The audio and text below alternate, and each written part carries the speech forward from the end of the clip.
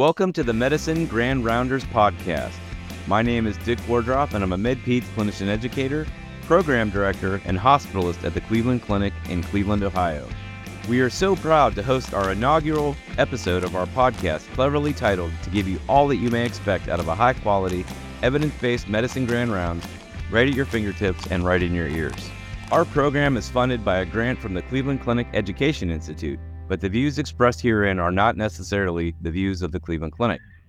The format of our production is very simple. We host world-class clinical experts in a variety of specialties of internal medicine and put forth important and high-impact clinical questions related to the practice of general medicine, with impact for providers at all levels in medicine, including students, APPs, generalists, and seasoned veterans. Without further ado, I'm proud to introduce Dr. Michael Faulx, staff in cardiology and associate professor of medicine at the Cleveland Clinic Lerner College of Medicine and Case Western Reserve University School of Medicine. He also directs the second-year cardiology course at CCLCM and is a prized member of the leadership of the internal medicine residency program. We are also happy to host two additional experts, Dr. Arjun Chatterjee and Dr. Lorenzo Bergeri, both fabulous PGY3 residents at the Cleveland Clinic Internal Medicine Residency Program. And as I can say confidently as their boss, that they are absolutely fantastic. To our honored guests, please take a moment to say hi, tell us about yourselves, and start right in on the questions. Okay, well, I guess I'll start. Hello, everybody listening. This is Mike Faulx. I'm a cardiologist here at the clinic. General cardiologist, so a bit of a jack of all trades. You know, we describe ourselves as being electricians and plumbers. I would say that I would be a general contractor and that I sub things out to the electricians and plumbers, but, generally plan the project, which is the patient. A little bit about me. I grew up in Western Pennsylvania, went to medical school in Philadelphia, and did all of my medicine cardiology training here in Cleveland, where I've been since 1997. I have a wife who's in medicine as well. She's a gastroenterologist in the town, and really enjoy being here, and looking forward to chatting to you guys about stress testing.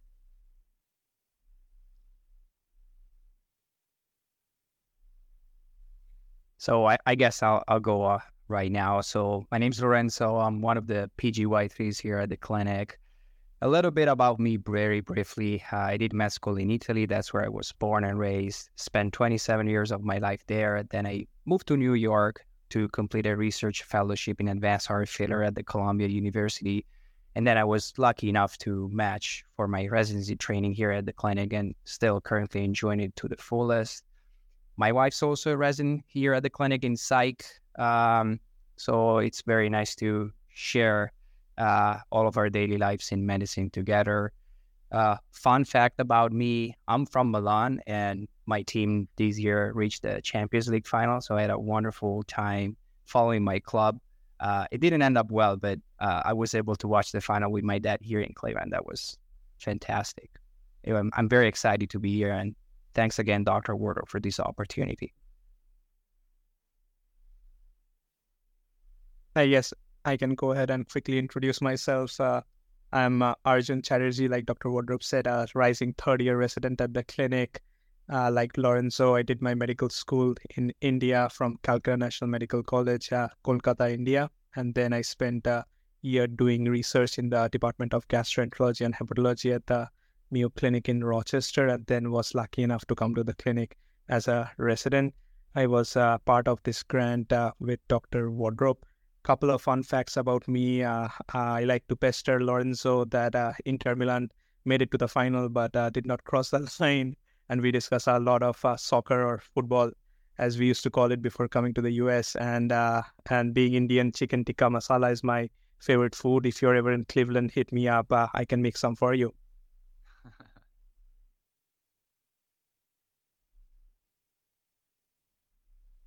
All right, so I think we can start with the first questions, and starting from the basics of stress testing. Dr. Faulx, would you guide us regarding the current indications for stress testing? Sure. Well, I mean, not surprisingly, probably the most common indication for stress testing is going to be for the evaluation of chest pain or something that one considers an anginal equivalent in outpatients who have a low or moderate predisposing risk for coronary artery disease. That's far and away the most common reason that you'll see stress tests being ordered, but there are certainly other indications in those few patients that present with an acute coronary syndrome who are at fairly low risk based on their presentation. It's also considered appropriate to do non-invasive assessment or stress testing, in lieu of invasive angiography in those select few lower risk patients. We also will consider doing stress testing for indications such as risk stratification and guiding therapy in patients who have known coronary disease with incomplete revascularization, or for patients, again, a select few of patients who have marginal functional capacity and underlying concern for coronary disease as part of a preoperative risk assessment. And those are sort of the main indications, and they all focus on looking for myocardial ischemia. Beyond the scope of this talk today, certainly in the cardiology world, we arrange for stress testing for other indications, as well, pertaining to, sort of heart failure management assessment and evaluations for transplant. And we also have a host of structural cardiac issues that we will often evaluate with stress echocardiography, including hypertrophic cardiomyopathy, and even patients with aortic stenosis with undeclared functional capacity. But the ischemic indications are far and away the most common. That's a great intro, I would say, Dr. Faulx.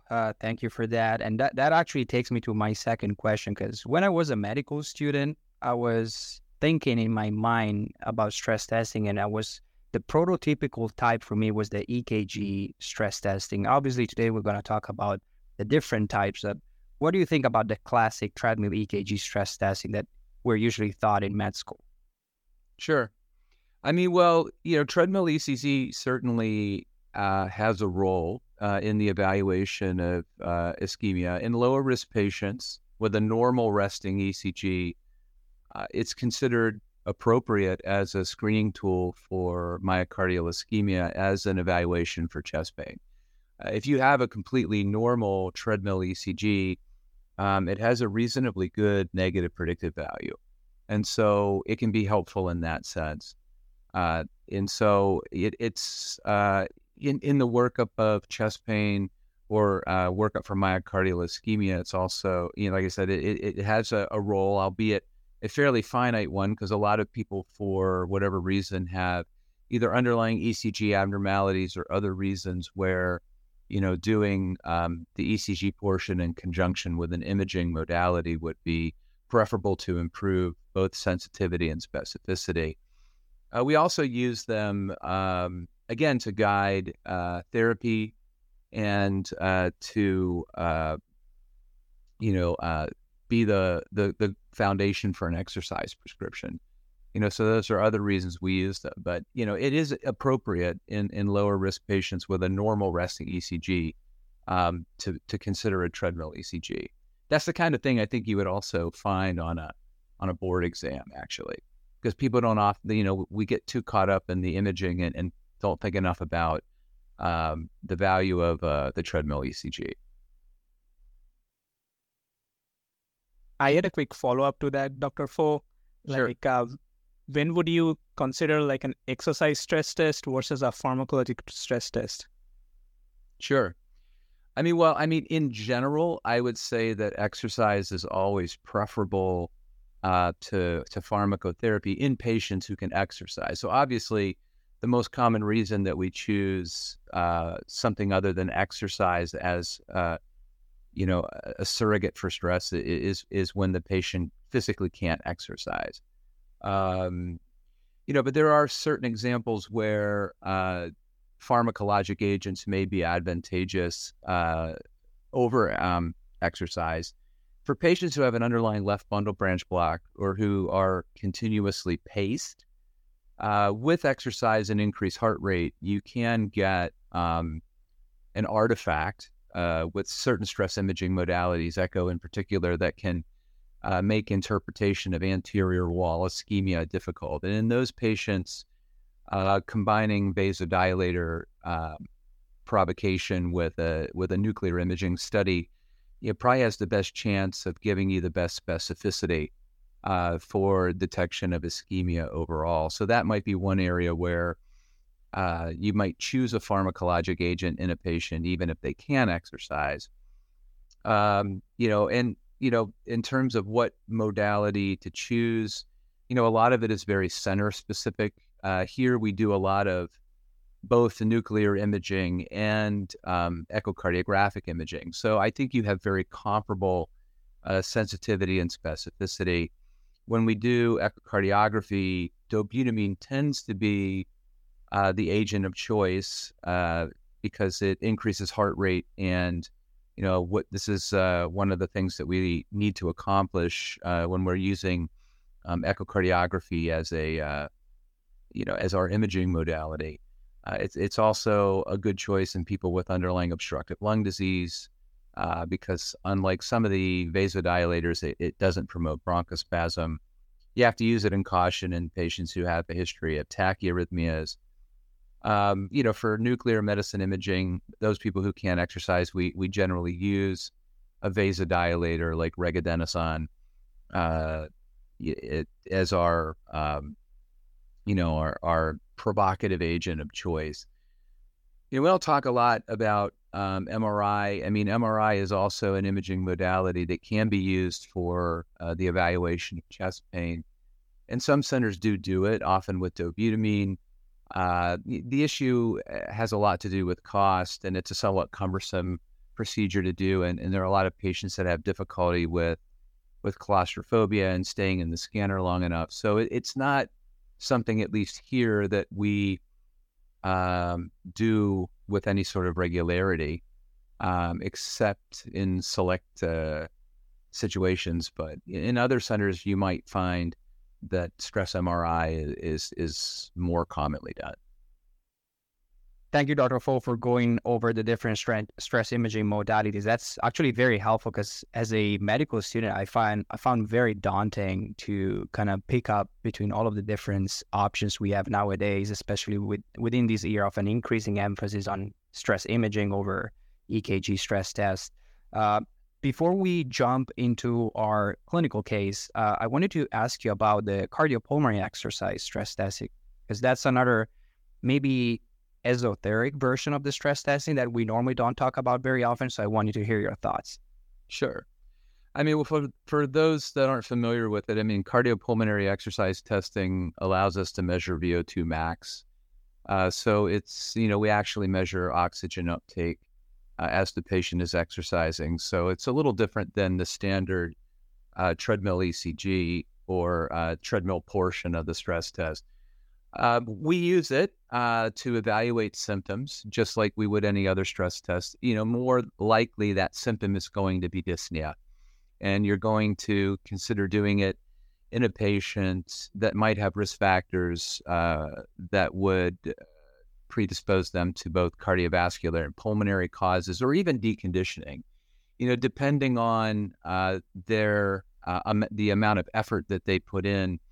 You can look at the data from a cardiopulmonary exercise test and fairly reliably get a sense of to what extent the patient's symptomology might result from a pulmonary cause versus a cardiovascular cause, or simply deconditioning. So, when you have that sort of differential, a cardiopulmonary exercise test is a good choice.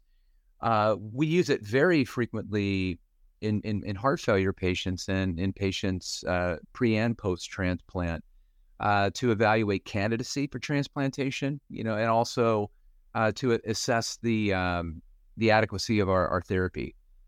So we often will track VO2 max in patients with heart failure, pre and post treatment with guideline-directed medical therapy or device therapy. So there's a role that's a little bit more specific within cardiology for exercise, for cardiopulmonary exercise testing as well. We also will use it, to evaluate patients with pulmonary hypertension, also for similar reasons to guide the benefits of therapy to make sure that if you have on a patient on a pulmonary vasodilator that that their VO2 max is improving as you'd expect. That's extremely helpful, Dr. Faulx. I think now we have the perfect basics laid down to start talking about our case. So I'm going to head and present it. We have a 69-year-old lady presenting to our outpatient clinic. She is complaining of chest burning, shortness of breath, and exertional intolerance for the last 6 months, and these symptoms have been slowly progressing over time. She has a past medical history of hypertension, diabetes, fairly controlled with an A1C of 7.2%, obesity, and osteoarthritis. Got her right knee replaced recently. When upon further reviewing of her symptoms, she's complaining of exertional symptoms after 1 flight of stairs, or when carrying her grocery bags, or when doing the laundry. Occasionally, she would have this chest burning and shortness of breath also when showering or when getting dressed, but never at rest. She otherwise denies any orthopnea, dizziness, syncope, or paroxysmal nocturnal dyspnea. From a non-cardiac review of systems, she only endorses mild osteoarthritis knee pain. She's a snorer. Apparently, the husband is reporting that she occasionally experiences apneic episodes, and she naps a lot during the day. From a social history perspective, she's married. She's currently retired. She was never a smoker, and she only drinks wine 3 times a week. From a family history perspective, her father died at the age of 52 because of MI. On her physical exam, her vitals are normal. She does not have a JVD. She has regular rate and rhythm, no murmur. Lungs are clear to auscultation, and she does not have any lower extremity beating edema. Her EKG is showing nonspecific intraventricular conduction delay with some abnormal ST changes. So I will now turn it over to you, Dr. Faulx. What would be your rationale when thinking about stress testing this patient? And if so, what would you pick between exercise versus pharmacologic? Sure. Well, I mean, so you presented her very well. And, the first thing you have to ask yourself is, does she have symptoms, that you believe could be an anginal equivalent? And, you have to factor in, diabetes or prediabetes and women. These are, 2 patient populations where chest discomfort from angina can be a little less than typical. But even so, I mean, her description of her chest discomfort as burning certainly fits. She also has an element of dyspnea, and this also could be an anginal equivalent, and certainly has a robust underlying risk for the presence of ischemic heart disease. So I would say, with regards to the question, should she have a stress test? I would say yes. Because I think that there's a reasonable pretest likelihood that she has underlying coronary disease. And then in terms of how should we stress her?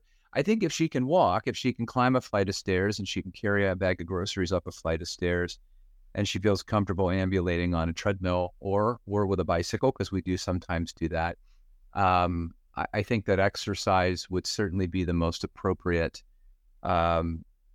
stress modality in terms of that versus a pharmacologic test.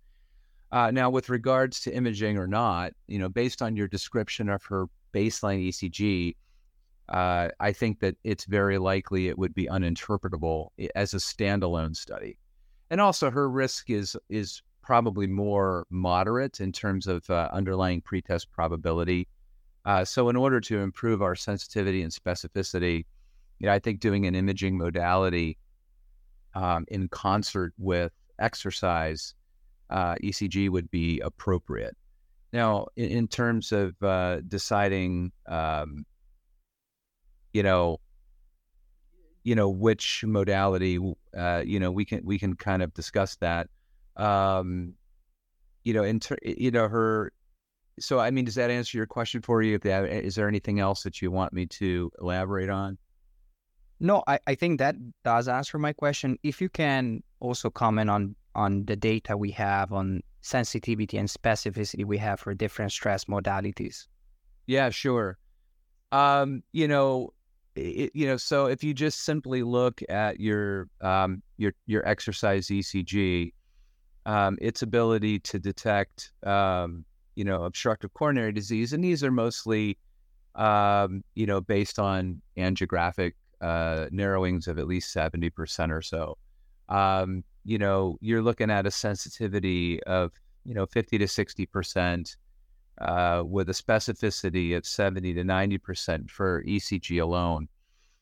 When you add an imaging modality, you tend to get comparable sensitivities and specificities. So whether you're talking about echocardiography, SPECT, PET, you're looking more at sensitivities that are in the 75 to 90% range, and then the specificity can vary. Probably stress echo has a little bit more specificity than stress SPECT. PET though has is another nuclear imaging modality that has a bit more specificity than PET, so that's also something to consider. And so they're comparable. I think that the choice depends a lot on availability. It depends on, again, institutional experience. For example, if you're going to use SPECT, you want to make sure that your lab does attenuation correction with CT. This is something that helps improve the specificity pretty immensely by ruling out like diaphragmatic and breast attenuation. And so, it kind of gives you a little bit more confidence in your results. So I think that, in choosing a modality for her, and this is more personal preference, I like to think a little bit beyond just myocardial ischemia as a potential explanation for her symptoms. I mean, she's got a lot of risk factors for sleep apnea, and she's obese. So, if she's got any kind of structural heart disease or any element of pulmonary hypertension, which might explain a portion of her dyspnea, then you would probably favor an echocardiogram as your imaging modality, because you can actually estimate the pulmonary artery pressures from that, and also screen for valvular dysfunction in addition to just ischemia. So in my general choice in patients where dyspnea is a big portion and there could be non-cardiac or structural cardiac explanations for it, I tend to default to echo because it gives you that extra information. I had a follow-up question, Dr. Faulx. What about a coronary artery CTA? Like, is that something which you would consider for this particular patient? For this particular patient, I probably would go with a dynamic study like a stress test over a CTA, largely due to her age. She's 68 years old, and the concern that you have in patients above the age of 65 with coronary CTA is that a sizable percentage of the population will have some degree of coronary calcium, not necessarily within the lumen of the coronary, but in the artery bed. And even a little bit of calcium can create a blooming artifact on imaging that can really obscure the ability to assess the vessel wall and accurately, assess for stenosis. So although CTA in the right patient has, very good sensitivity and reasonable specificity as well, here, we tend to shy away from it in patients who are over the age of 65, just because the likelihood of getting a non-diagnostic study is a bit higher. One good cheat that you can do, and I often do this, as I'm evaluating patients with chest pain complaints, is you can look and see if they've ever had a non-contrast CT at any point in the recent past, and just simply look and see if there's coronary calcium. If there's not a single pixel of coronary calcium, then you could consider a CTA. But I think with her and these exertional symptoms and dyspnea being a big part of it, there's other things you probably want to learn about her heart and her lungs that you would be better off using a more dynamic study to ascertain. Well, that's a great overview of all of the different imaging modalities we have. What I would say now that we discussed those, what would be high-risk findings on the stress testing, Dr. Faulx? Yeah, sure. Well, I mean, there's lots of them. Just starting with the patient herself, I think very low functional capacity for age would be considered a high-risk finding, particularly if that's associated with symptoms. So if she's on the treadmill for 2 minutes and she's already having significant chest discomfort, particularly if that is associated with ECG changes, that would be one red flag. If the blood pressure does not augment appropriately with exercise, or in extreme cases, if at peak exercise the blood pressure goes down, particularly in the setting of symptoms, that would also be considered a high risk finding, because the implications there are that she's exercising and something is happening to the point where she's unable to maintain cardiac output normally. And so you would be thinking about like left main or multivessel disease. So simply looking at her exercise performance and her blood pressure response to exercise can give you some of those high-risk features. I mean, on the ECG, of course, striking ST segment changes. ST elevation is always a major concern if a patient develops chest discomfort and ST segment elevation during exercise, then obviously we would call that high risk and probably terminate the study and try to expedite an angiogram for that patient. Similarly, when you have profound ST depression, so you're talking, 3-4 millimeters across many leads of horizontal ST depression, especially if there's concurrent ST elevation in AVR, that's another finding that sort of hints at a high degree of LV mass being ischemic.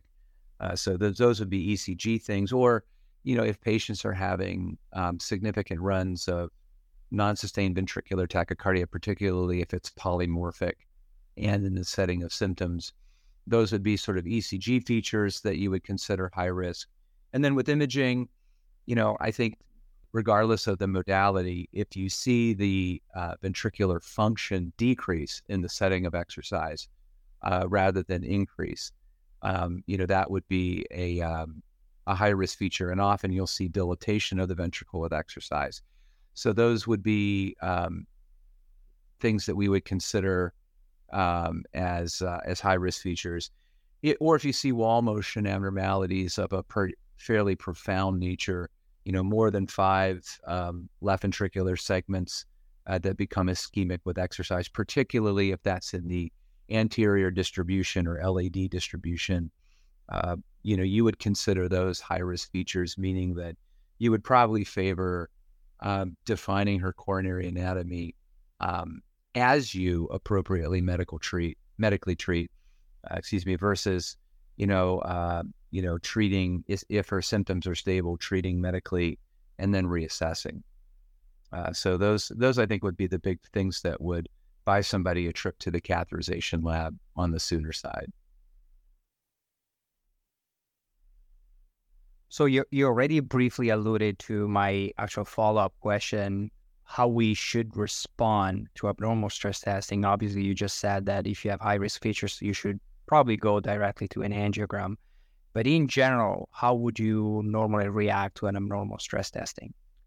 Sure. So I think to a degree, it depends on the severity of the patient's symptoms and how abnormal. Like, let's say you have a patient with, class 2 stable angina. So, like this lady who gets chest burning if she climbs a flight of stairs or two or is carrying groceries, but it's very stable and predictable.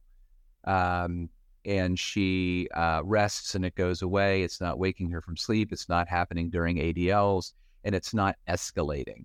Then I think in that setting, if you were to have some suggestion of myocardial ischemia, let's say the inferior wall looks a little hypokinetic or a little underperfused on SPECT imaging or something like that, but she's got preserved ejection fraction, no high risk findings, even though she does have ischemia, and you're convinced that she probably does have some degree of coronary disease in that region, it would be appropriate to start her on both appropriate secondary preventive therapy with an aspirin and an appropriate dose of a statin, and also on anti-anginal therapy, and then reassess her symptoms. There are patients who don't have high risk features, but do have angina with evidence of sort of lower risk perfusion abnormalities that can gain symptom control with medications alone. And if you do that and you have them on appropriate preventive medical therapy, then you're doing the right thing. And that, that's very guidelines based. So, not every abnormal stress test should lead ultimately to a catheterization and search for something to stent or bypass. In lower risk patients who have abnormal results but have stable symptoms, I think it's perfectly appropriate to start with medical therapy. And you do medical therapy regardless, but I don't think you would necessarily have to rush into, defining coronary anatomy in that setting.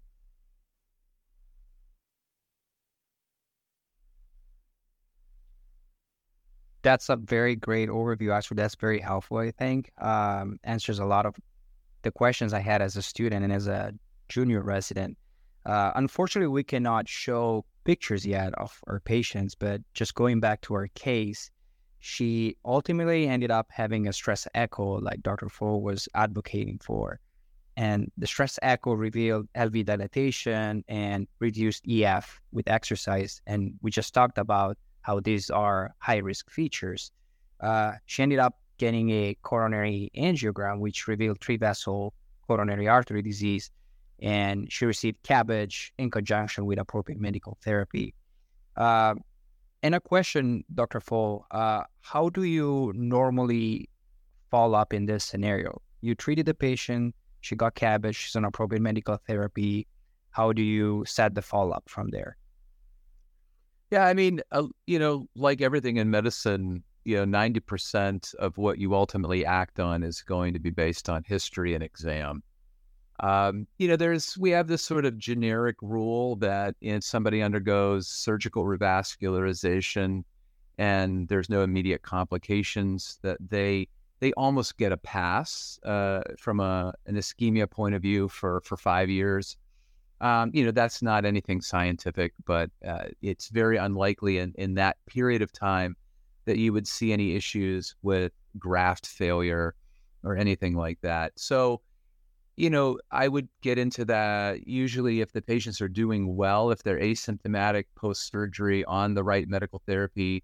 It's very important that these patients get referred for phase 2 cardiac exercise once they've recovered from the surgery. That really expedites their recovery, and it optimizes their functional capacity quite a bit. And for these patients who are stable, I often meet with them once a year. But the bulk of what we do during that visit is bread and butter doctoring rather than imaging or things like that. If the patient's functioning at a high level without symptoms, I don't routinely stress patients, in this scenario. It's best always to let the patient's story guide you regarding when you would think it might be appropriate to reinterrogate, for myocardial ischemia. But that should really be based on their symptomatology. Are there cardiologists that, will do stress testing at fixed intervals in any patient that has ischemic heart disease? There are. And, and there are both guideline-directed resources and what we call appropriate use criteria, which differ a little bit. So it's not necessarily unjustifiable. But, I try to, be judicious in my use of like subsequent screening, stress imaging or testing based on clinical need. And you have to think outside the box. Even something as subtle as, a drop in exercise tolerance without clear symptoms, might be enough, to compel me to, to exercise the patient again and make certain that, that we're not overlooking something ischemic. But, there's actually, it's actually considered, sort of a class 3 or unindicated to do annual stress testing on patients post-revascularization. So, a lot of us, just base it on clinical necessity.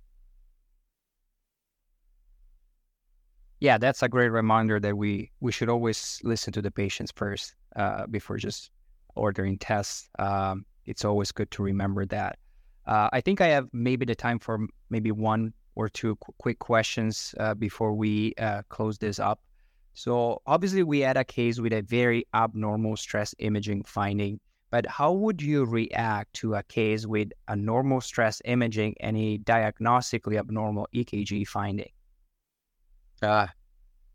Yeah, that's, and we do encounter that. The reason that we add the imaging is because, the sensitivity and specificity is a bit less with ECG alone. I think, again, I would start by referring to the patient. I would look at the patient's exercise performance and for the presence or absence of symptoms. If you had a patient with completely normal imaging, but they had chest discomfort on the treadmill with significant ST changes, and there's different ways that we can sort of semi-quantitatively assess that, by using, for example, the Duke treadmill score. So if they had a high-risk Duke treadmill score, even in the presence of normal imaging, yeah, I might be inclined to look for coronary stenosis in a patient like that. On the other hand, if you have a patient who's completely asymptomatic and exercises to a high level, and the imaging is pristine, and the only thing you notice are the ST changes, then I think it's appropriate to sort of base your decision on the bulk of the evidence, which would be what the patient's symptomatology, exercise tolerance, and imaging are telling you. And if you have the one piece of information that doesn't quite fit, which is the ECG abnormalities, which, like I said, can also occur for reasons other than myocardial ischemia, then I think I'd feel a lot more comfortable saying that that's a negative test. But I would also make sure that the patient was aware that, that the ECG portion was abnormal, just so that it's common knowledge to that individual, if they get another stress test in the future someplace else, that that the patient knows that information, because that would, make me disinclined to ever consider doing like a treadmill ECG only in a patient like that. So, in quick summary, so symptoms, exercise performance, those should be the things that would allow you to sort of override the normal imaging, if there was something concerning there.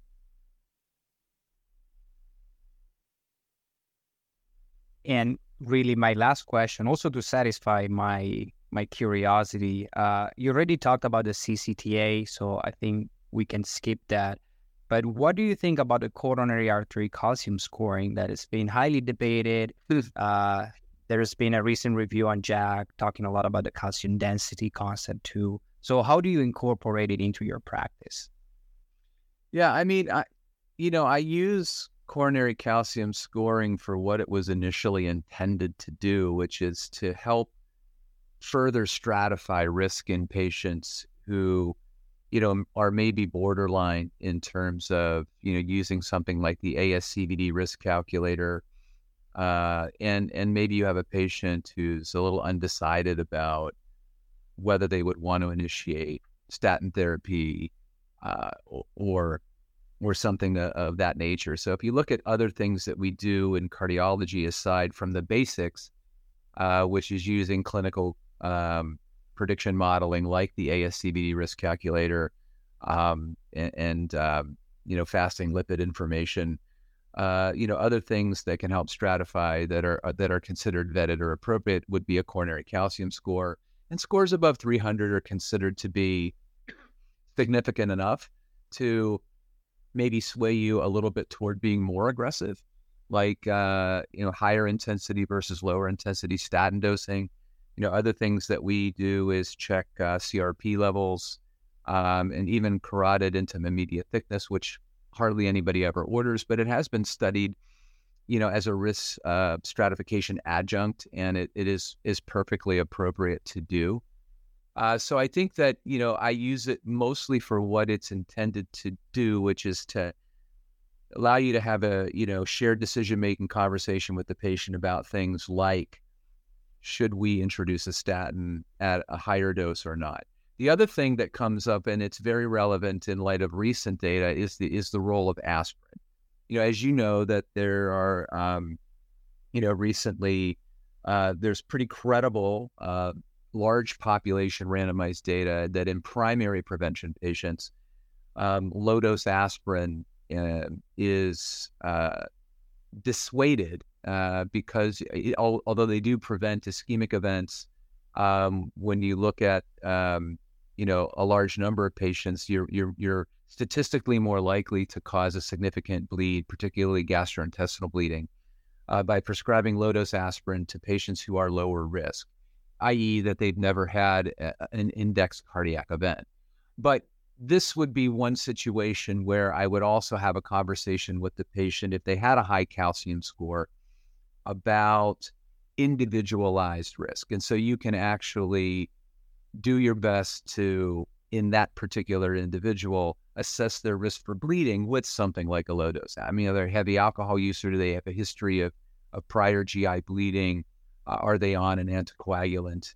And if you have a patient that doesn't have high risk for bleeding from low dose aspirin, and they have a pretty significant calcium score, that is one scenario where I might have a conversation with them about, in your case as an individual, I think that the benefit probably outweighs the risk and would consider adding aspirin. I see people using this to diagnose coronary disease. I see people using this as a justification to do an angiogram.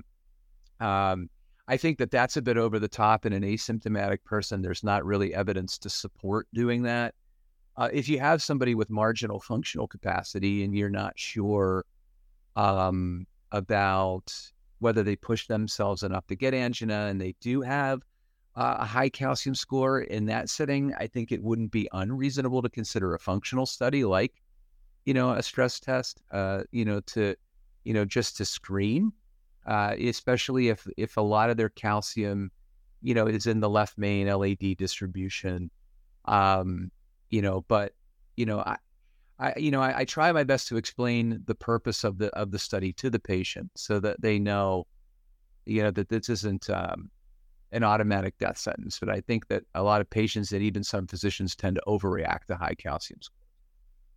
Well, I guess this leads us to the end of the first episode of the Medicine Grand Rounders podcast. This was amazingly informative, and I feel much more equipped to counsel patients and order the appropriate testing around cardiac stress imaging based on this expert discussion. Until next time, please enjoy this and future podcasts during your next Medicine Grand Rounders.